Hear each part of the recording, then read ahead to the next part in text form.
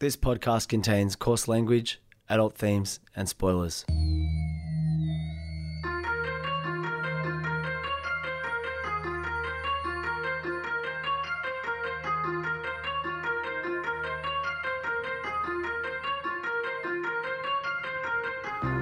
My name's Peach, and for the past couple of years I've been helping my friend Shag overcome his childhood aversions to everyday foods in the podcast Fussy Eater. Now it's his turn to help me conquer my phobia of scary movies over one spooky night in the FBI studios, one Wikipedia synopsis at a time. This is Spooko. So the computer apocalypse isn't going to be Skynet flavoured, right? So it's not as if they're going to make like hover spaceships that are covered in lasers and going to crush our skulls. In essence, what the computers are going to do is just withdraw their support from us. Like essentially they're going to say, oh yeah, we'll help you. Oh, today we're stopping helping you.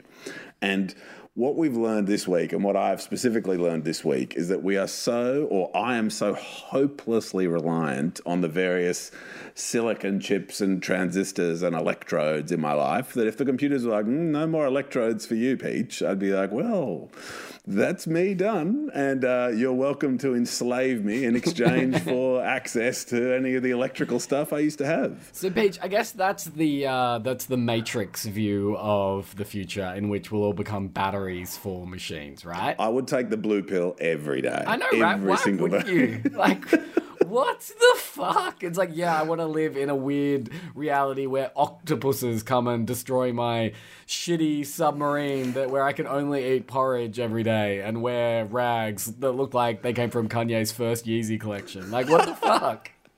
But also part of the blue pill is I think you even forget that you had a choice between red and blue pill. Exactly. So you're not even torturing yourself. You're just like, yeah, like let's just go back in. Exactly. And that is such a good segue into Lovecraftian / cosmic horror, where it's all about the octopuses. more you know, the more you go crazy, and it's about octopuses as well. Yes. I mean, Pete, you know what's really interesting, though, is that is one way to look at how the computocalypse will happen. The other way to look at it is the fact that we're starting to see with AI and data, everyone's like, AI will be the most perfectly objective thing ever. It won't, because it's written by humans. So we're starting to realize that data is inherently bigoted and racist and awful. And I think what's actually going to happen is we're going to create super hyper versions of our own prejudices, which will destroy us that way. Like, that's probably what's going to happen. The idea of Skynet being like, humans are a disease, I am the cure, isn't right. It's going to be like, I fucking hate whoever you hate more than you do, and I've got nuclear People weapons. with different skin colour, a different metal colour to me are the worst. But anyway, so I do want to talk about cosmic horror because something you said a couple of episodes ago really struck a nerve. You just raised it again in that, yes, we all accept that H.P. Lovecraft was a terrible man, but at the same time, horror wouldn't exist without his short stories, which is crazy because short stories... Like, thanks? Your shrugging emoji of thanks? Question mark? But... I mean, the way you described it is not wrong to be like, what if there was a giant octopus? Which is Cthulhu, or however you pronounce that unknown great elder god of his writings. But I love the genre so much, but it is frustrating because it's really hard to bring it to life. Because it's basically based on this crazy thought that we are very much a minority in the universe of unthinking, super powerful beings that can basically make us go crazy just by letting us know that they exist. Just by the knowledge that they exist would make us go mad and destroy humanity. You know, I find that so interesting, but it's so hard to bring to life because it's such a niche genre. So it doesn't have big budgets.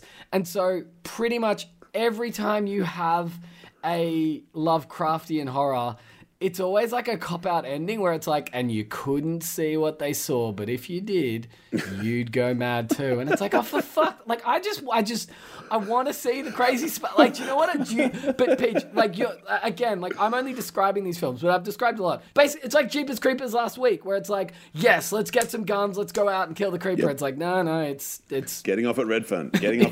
We've spoken about it before. And, like, aren't old Japanese monster movies, like, you see heaps of the shadows. You're like, oh, oh shit, here's a shot of the city, and look at the shadow of this insane monster, you guys. Every horror film that gets well reviewed basically doesn't show its hand, and fuck that. Like, that is where you get people who don't understand the genre sharing it. Like, don't get me wrong. Like, I'm not talking about slasher films where starts with a grisly death and I just know what I'm in for. But if you're going to tease a monster or tease a new reality to me, give me something to satisfy me by the end of the film. And Peach, I've got to say, today we're doing a film that kind of satisfied. Like, I've never seen and you know what? We don't have to call it Lovecraftian. We can call it cosmic horror. He doesn't own the genre. It's a cosmic horror film that kind of satisfies my desire to be driven mad by a giant octopus. It gets off at Central. That's So good. Peach, Yeah. So Peach, today we have a train that goes all the way to Central and into the city circle. Today we have a film from 2019 called Color Out of Space. Pop, pop. Look at this. All those years in the big city, we finally got out. We're living the dream. Maybe it is a dream.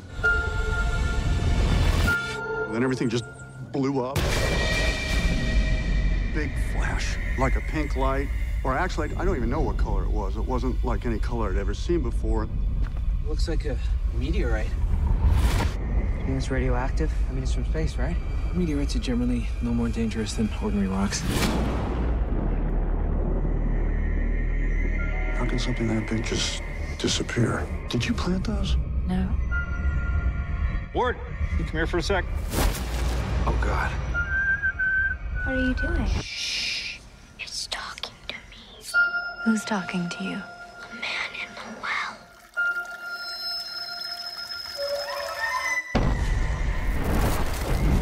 It's in the static, it's in the moisture. It's in here is out there. And what's out there is in here now. Everything's under control. Why are you so in denial? That thing from the meteorite changes everything around it. It's just a color. But it burns. Do you believe me now? I don't know what I believe anymore. The color. The color.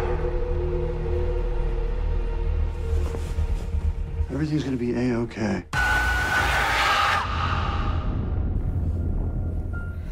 Further proof that the horror genre can go wherever it wants. Today our slasher is a colour. This is so fun. This is like how in trademark law you can trademark smells and sounds.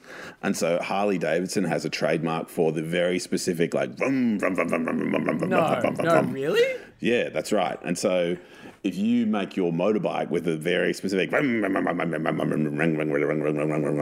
that's the Harley Davidson one, then look out. You might get a nice letter from whatever sort of just upper second tier law firm that Harley Davidson in Australia instructs. Maybe us. In fact, yeah, like we're available. Upper second tier. We take it. All right, okay. So Harley Davidson, if you're looking for new counsel, Peach is your man. It's your big homie. So there's a meme. Sorry for the trademark infringement just then. Oh yeah, but no, not if it's coming. Surely, if it's coming from your mouth and not from a bike, you're not infringing trademark. You're right. It's not. I'm not using the trademark as a mark. So just to get into really interesting areas of trademark law, what if I drew a cartoon in the newspaper with the McDonald's M, right? I wouldn't be using the McDonald's M trademark as a trademark. So that's not a breach of trademark. But hang on, what if, because this is a podcast, I can see you right now because we're recording over Zoom. If you're listening now in the future, you can't see you. What if I said, hey guys, check out my new Harley Davidson. Is that, and it sounds like their sound, and I do a really good impression, is that breaking trademark? Probably not, because you're not using the trademark as a trademark, right? Does that make sense? So you're not producing motorbikes that make that sound. Gotcha. You're just talking about it. So it's different to copyright. Mm-hmm. It's trademark. It's using it as a mark for trade, like a literal, it's fascinating stuff. Do you know a colour could be a trademark? The colour purple. There's this litigation between Cadbury's and Violet Crumble and like that sort of thing of like who gets to use purple for chocolate. It's good. So there's a meme going around at the moment about The Simpsons and about the fact that their lifestyle is not attainable anymore. In the, when it started, the idea of a high school educated single income family could live on the income from a single union protected labor job to afford both raising 3 children in a house of their own with 2 stories in a bustling suburb. The idea is that is an impossible lifestyle to attain anymore. And who famously paid off all their dets by like age 38 or something. Do you remember the episode of like, hey, paid them all off? Yeah. And they're like, oh, well, let's start another mortgage. It's like, what are you talking about? Mortgages last for 25 years or 30 years. Anyway, so in the same way, I can't think of a more ineffectual kind of media in today's era than the short story. I'm all for you pursuing your artistic abilities and desires. Thank you. But if you're writing short stories in 2021, I'm sorry, they're just not going to do a thing. They won't have the same impact that a short story written in the 20s would, as is the case of today's film. I was going to say they'd go really well in a magazine, but then I realized no one buys magazines. Well, exactly, right? But even then, it's like, what are they for? And it's like, and fuck, like this is me being hyper prejudicial. I'm probably seen as not a real writer because I work in advertising, but the idea that it's not even novel length, like you're not even committing to that. It's like a short story. It's just like, oh, here's a very short plot, with a bit of a twist at the end. Done. Here's my short story. I'm just like, no, that's not anything. Respectfully, you are literally a professional publisher. You are paid for what you write. And so you can come and weigh in and say, oh, if you have an ambition to be paid for what you write, here are my thoughts. CD before 40, what's up? But also, I mean, there's another thing about whether art is a profession and there are so many other things. But anyway, I guess my point is it's like... So much of Lovecraft's influence on the horror genre is based on short stories he wrote, which is crazy to think that someone writing in the 20s is responsible for basically an entire genre that we've now based 89 episodes of a podcast on. This is Philip K. Dick syndrome, I presume. And it's funny when you go back and read those, like The Man in the High Tower or whatever, they're quite readable and good, but it is amazing to attribute so much of contemporary culture to one brain. And I know it's slightly inaccurate because we all like to cling to the myth of the lone genius. But sometimes, especially I think in art making, there is something to the lone genius. There is something to it clicking in someone's head. Like Picasso did paint paintings that were pretty amazing. And, Beethoven he did painted write some paintings music. that you have been told are amazing. Yeah, okay. So context is key. If you saw a Picasso out of context, you'd be like, oh, there's a painting. And Vincent van Gogh, I've been told he's great too. But anyway, so I just think it's crazy that based on that influence and that the way the world has changed is that in the 20s you could be a struggling writer writing stories that would have an effect on the world 100 years later. It's insane. Amazing. But anyway, so yes, this is based on a H.P. Lovecraft short story of basically the same name. It was called The Color Out of Space. This film's just been shortened to Color Out of Space. It's crazy we've got this far into the podcast without mentioning that this film stars Nicolas Cage, and we have talked about the Cage effect before in that he started out as the most revered actor and now has become a meme. But through horror, specifically through a film from a couple of years ago called Mandy and now this film, he started to find his feet again because his peculiar style of, pantomime-esque 0 to 100 acting works perfectly in horror. The idea that you can go from being a normal person to being crazy, not that many people can do that convincingly, and he sells it, and he will sell it in this film for you. It's so funny as well, that model of using low art to become high art again, to be like, oh, I only appear in schlocky crazy things because I take a high art approach to appearing in schlocky things, and that sort of, there's that cognitive dissonance, but that somehow works. I'm like, yeah, man, you've done it. You only eat McDonald's cheeseburgers are your favorite food, so you know everything about culinary life. I get it. Now, this film also stars Tommy Chong, aka Chong from Cheech and Chong. I never went through a weed phase, so when he appeared on screen, I was like, there's just an actor playing a role. But apparently it's a really cool cameo if you are a fan of that old school stoner comedy. Oh, does that mean horror is pitched at men even older than us who are medium boring? I mean, Horror is what I love about this genre is you can absolutely be yourself because it's absolutely a genre for the outliers. Yeah, okay. People will get into the A24, the Hereditaries, and the Midsummers, but then they'll invariably leave for the next Phoebe Waller-Bridge TV series, right? Like, to actually stay in horror, you are, by definition, a bit of an outcast, and that's kind of amazing. And that does include not cool filming outcasts, but actual outcasts, like loser older men, which, we either are or going to become very soon. I still remember going to the Hold Steady in like 2009 and being like, we are the youngest people here and a member of the only gender that's represented. Man, here. like it is rough when you go to a concert and the whole audience is men and you're like, what did we do wrong here? And how have we been tricked so well? That's when you're like, oh fuck, it's like, who's that flute player that lures kids to their death? Whatever that, that fairy tale about the rat catcher? Pied Piper, Like some bands are Pied Pipers for men and you don't know until you go to the concert and you're like, fuck. You'll be surprised to hear Australian rap music is like that as well. Anyway, okay, so The Color Out of Space from 2019, like I said before, this is cosmic horror, but as you'll see towards the end, it at least satisfies a little bit of that itch of teasing you with what the cosmic horror actually could be like if you experienced it in person, which is really cool. All right.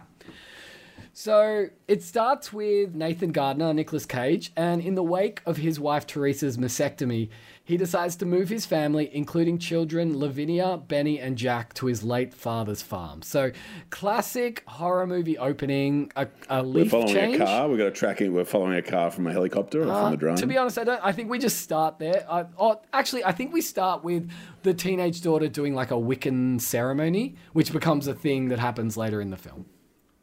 Okay. But we very much start there. Peach, as someone who did take a sea change way before it was cool, the one thing people don't talk about when you take a sea change or a tree change is that life becomes a whole lot more spookier than it is if you live in an urban area. Yeah, don't even get me started. Like, I've just got open woodland like 5 meters from my back door. There could be any number of monsters in there. And because there's like marshy, boggy areas, there could be like a marshy type monster or a bunyip or whatever. And I used to have to walk the dog, or I used to choose to walk the dogs at night at like 9:30, 10 o'clock and be genuinely, like glancing in the corners because the lady in black might jump out at me. Like, I can't listen back to this podcast at nighttime when I'm walking the dogs or doing the garbage or doing any maintenance outside at night. Look, take that sea change, take that tree change, but look out for monsters as Nathan? I've already fucking forgotten his name. Darren? Nathan Gardner. Nathan, sick, as he's about to learn. I think that's actually a really good stat that we should bring up is the fact that do take a sea change or a tree change, but according to the horror genre, R.I.P. It's like buying a motorbike, right? The moment you buy a motorbike, you're something like 500% more likely to die on the road. It's something ridiculous like that. Ditto for doing a sea change or a tree change, you're far more likely to be the protagonist in a horror film.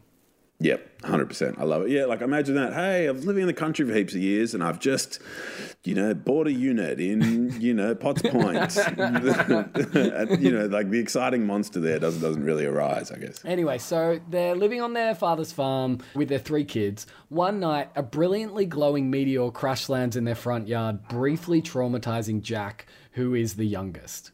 The next morning, hydrologists. Now, there's a side plot which may come up in this Wikipedia plot synopsis. I don't know if it will because this is the first plot synopsis I've read that has started with 2 warnings from Wikipedia. The first saying this section's plot summary may be too long, even though it's 7 paragraphs long. And it's like, guys, fucking calm down, 7 paragraphs. And then the second warning says this section may need to be rewritten to comply with Wikipedia's quality standards. So bear that in mind. Is this the first time we've seen such warnings? That's the first time I've seen warnings. We could contribute to the community by sending some more warnings of how shit some of these entries have been. Maybe the one for Dread, mainly. The well-cooked steak on a plate. It was well-cooked. No, a slightly salted, well-cooked plate. Slightly salted. That is actually the best creative work I've made, including all the works I've made with you. It is my favourite, the Dread episode. 10 minutes through 13 minutes. We'll never top it.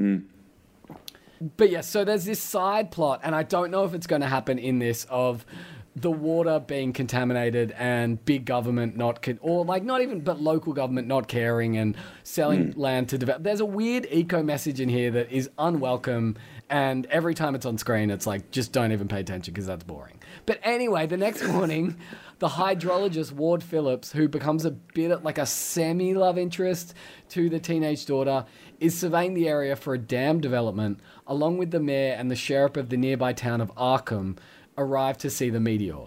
That night, during a storm, Nathan and Lavinia, so the dad and the daughter, witness the meteor being struck by numerous bolts of lightning. And the other thing about the meteor is it's like brightly and beautifully colored. And what I think is so cool about this is you'll see that this is absolutely a horror film, but horror films generally, as Alexei pointed out a couple of episodes ago, since Saw have been muted colors, dark, dungy, again, the Yeezy color palette.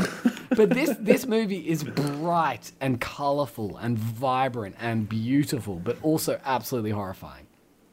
A24, let's do it. So Ward notices that the groundwater has taken an oily sheen and tests it. When his test strips begin to glow brightly with the color, he advises the gardeners not to drink it, while notifying nearby resident Ezra of the contamination. Now, Ezra is like a squatter that lives on their property. He's played by Tommy Chong.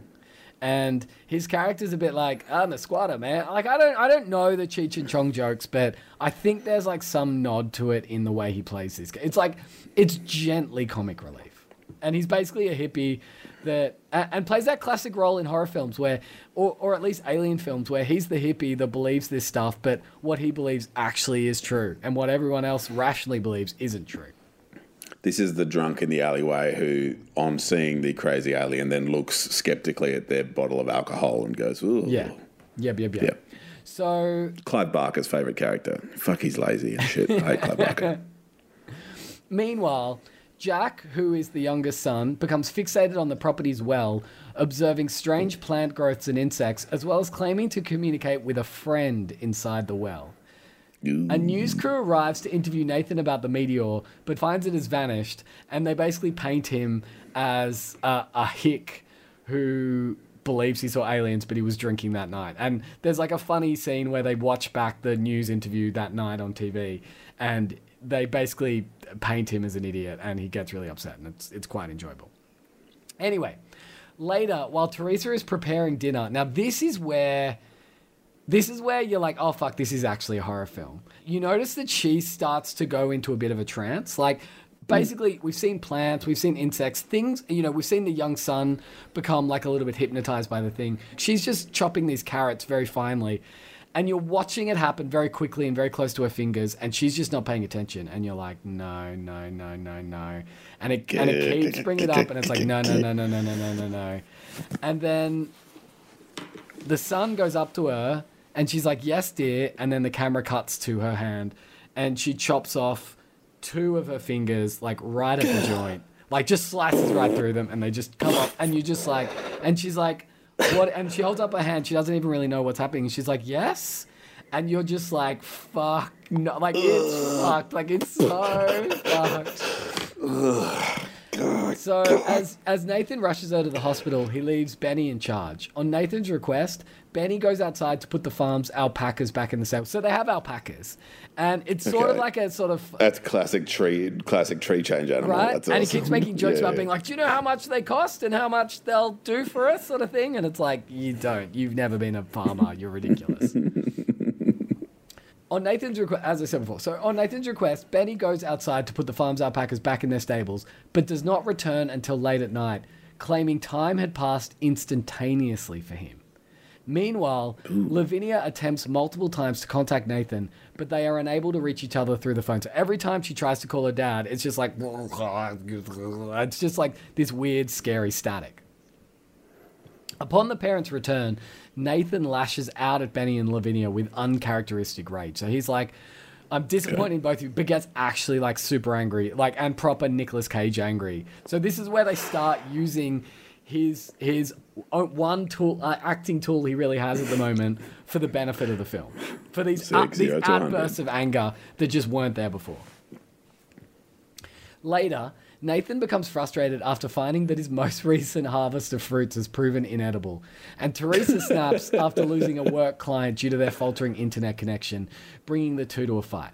So their lives have sort of continued to go on, but they're just getting more and more annoyed at each other, and they're noticing more and more that they're sort of being cut off from the world because her internet's not really working, the phones don't work, you know, little things like that. Yeah, everything's changing. Are we starting to feel alone and scared, or how are we feeling? There's a trope that I quite like in horror where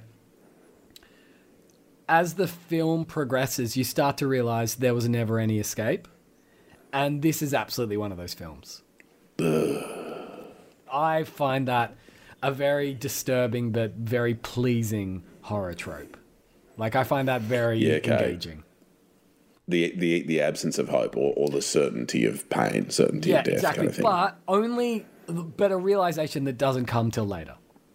This feeling that, no, maybe we can get out. And then you look back on all the signs and it's like, oh no, we never had a chance. So, the same night, Lavinia tries to perform a Wiccan ceremony to save her family, mutilating herself in the process.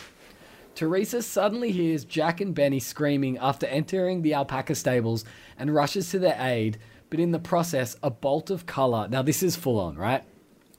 A bolt of color lashes out and hits Teresa and Jack, so the mum and the youngest son together. And we don't know what happened, but Wikipedia now reveals it, so I'll just tell you. Eventually, we realize that they've essentially been fused together into this deranged body horror mass, where both of them can't really speak, but they're basically like, and then the kid's like, and she's stuck, and the kid's stuck on her back, and they're basically just like kind of half human, half blob, and they're just like and it's like what like, and this to me is really exciting because I'm like, most body horror and most cosmic horror films don't go this far, and it's like, what an interesting conundrum to put a family in, because like, what the fuck do you do when your partner and your child fuses together into like this unholy new form? Like, what are you supposed to do with it? It is just a mind melting like fuck. Anyway, so unable to start the car or call for help as all electronic devices have stopped functioning, so you can start to see the fact that, okay, they are actually trapped. And upon discovering sunlight harms Teresa and Jack, Nathan and the children carry them into the attic. Benny reveals that he had witnessed the alpacas after a horrible mutation due to the color. So the alpacas now are basically like a slime pile. They're all skinless, and they just have alpaca heads sticking out of this slime pile, and they're all just like screaming in agony, like, just fucking kill me. Oh, God. Nathan decides to euthanize the alpacas with a shotgun after finding they have similarly fused together.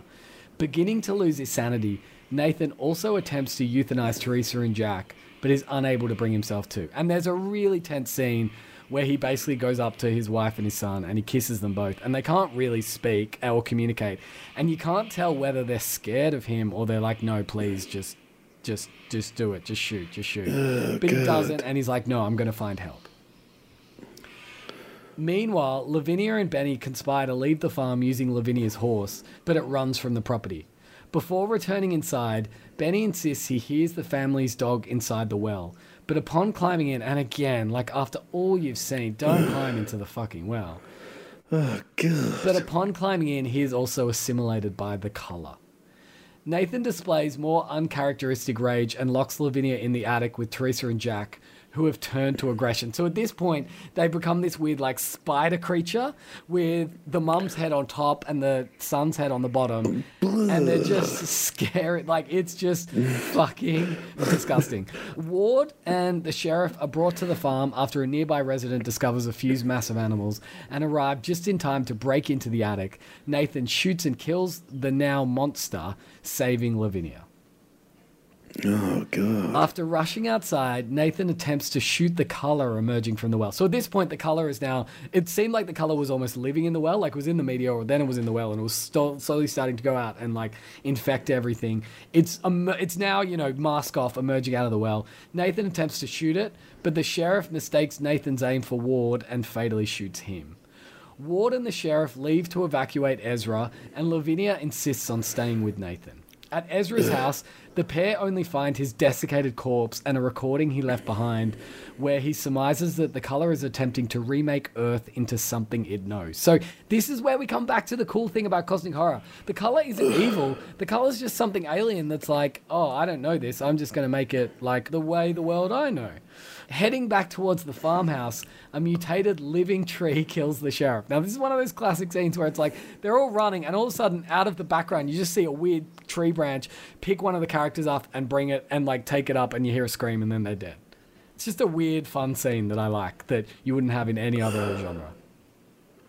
Now, remember, like I probably should have said, Ward is the hydrologist who's kind of the love interest, returns to rescue Lavinia, but finds her possessed by the color, which explodes out of the well and forms a funnel into the sky. Now, this is where it gets so fucking cool.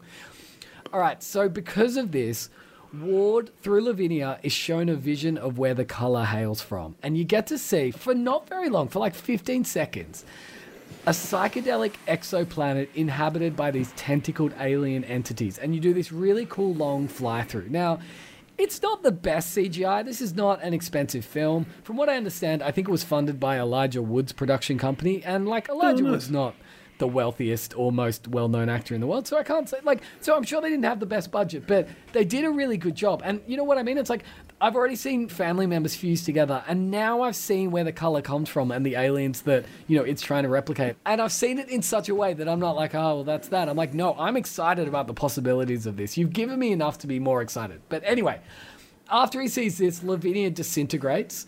As space and time begin to unravel, Ward enters the farmhouse and is pursued by a murderous Nathan. He hides in the wine cellar as the color's distortion of reality eventually drives the entire property to destruction, leaving Ward the only survivor as he climbs out the remains of the farmland, now a colorless, ashy, blasted hearth. Basically, it's a giant meteor crater that's completely white. Like, that's what's so cool. We've gone from absolute color to basically black and white.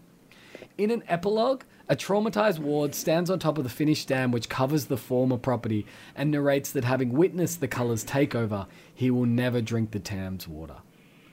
That is The Color Out of Space from 2019. Peach, what did you think? I think that's really satisfying. I quite like being shown protagonists and then having them switch, which I think horror does quite well. Like, it's almost the Scream lesson of like, guys, it's Drew Barrymore. Oops, you know. And here it's like, cool, it's a Nicolas Cage. You know, it's a Nicolas Cage and Jolie Richardson film. Oops, Jolie Richardson's in The Monster. Okay, it's a Nicolas Cage film. Oops, Nicolas Cage become irrelevant. Oh, it's Lavinia film. Oops. Like, I think there's a degree of self-reflexivity in writing a story like that, to be like, okay, am I just leaning on tropes about what a main character is? Am I just writing a final girl to go through my scenario, or am I actually engaged in the story I'm creating? And I think to then round it all together back to the hydrologist and back to the dam, I think just good storytelling. I like that, Gooey. I don't want to watch it. Like, I feel like I've watched it, you know, but I'm sort of like, yes, I get it. Thumbs up. And much like every Freddie Gibbs album, I'm like, I accept that they're very good. I don't need to listen to them, but you know, it's good. I'm glad Freddie Gibbs is doing it. I also think, just to end this on, you know, one more final note about why horror is awesome and why I'm glad you've stuck with us on this podcast, and hopefully you're starting to realize how good it is. Do you remember? And like, in hindsight, I think we all built Game of Thrones up to be a bit better than it, like, it's still great and it was really enjoyable and we had fun, but the fact that everyone's completely forgotten about it after an okay final season shows that maybe we just got a bit too excited about it. In the first season, I remember everybody being like, guess what, your favorite character, they might die. And it's like, that was the thing, to be like, you know, this show breaks all the rules, fucking watch horror. To your point, like, become a horror fan, and you can never trust that anyone will survive. So good. So good. Fuck Game of Thrones. This was recorded at FBI Studios. Please like, subscribe and follow wherever you can and as much as you can. And Resh's, what's up? Hi, this is Al Grigg, voice of the disclaimer at the start of every episode of Spooko. I'm here with a very special disclaimer for you. So just a quick disclaimer for last week's episode. So I guess a post disclaimer. It's not really a disclaimer. It's more an expression of regret. It's a special. Well, look, it's an expression of misnuance, and I just want to say a big shout out, as always, to the Spooko community. I feel so privileged to be part of this community. I love hearing from you guys. I especially want to give a shout out to Ben, who reached out after last week's episode and was like, "My dudes, I know you would want to know this, so." Just so you do know, the director of Jeepers Creepers, Victor Salva, was actually sort of a convicted pedophile, was he not? We are anti-pedophile on this podcast. He is. He was like, we probably should have mentioned the fact that pre-Jeepers Creepers in 1988, he made a film called Clown House, in which he was convicted of abusing a 12-year-old on set, creating child pornography of that kid, and also possessing child pornography at home. He went to jail, did I think 3 years in jail for it, and after that came back into the industry and directed Jeepers Creepers. This is why now, every time I would go to a film, I'm going to click on that director's name and just scroll down the Wikipedia to look for controversies. So obviously, we are absolutely not a pro pedophilia podcast. And yes, thank you, Ben, for reaching out. No, like it's worth. Sorry. I accept it. It is worth saying. Fuck Victor Salva. Fuck pedophilia. Consent is king. Spooko forever, and thank you all for your help and support. Oh, and Al Grigg's on the show next week.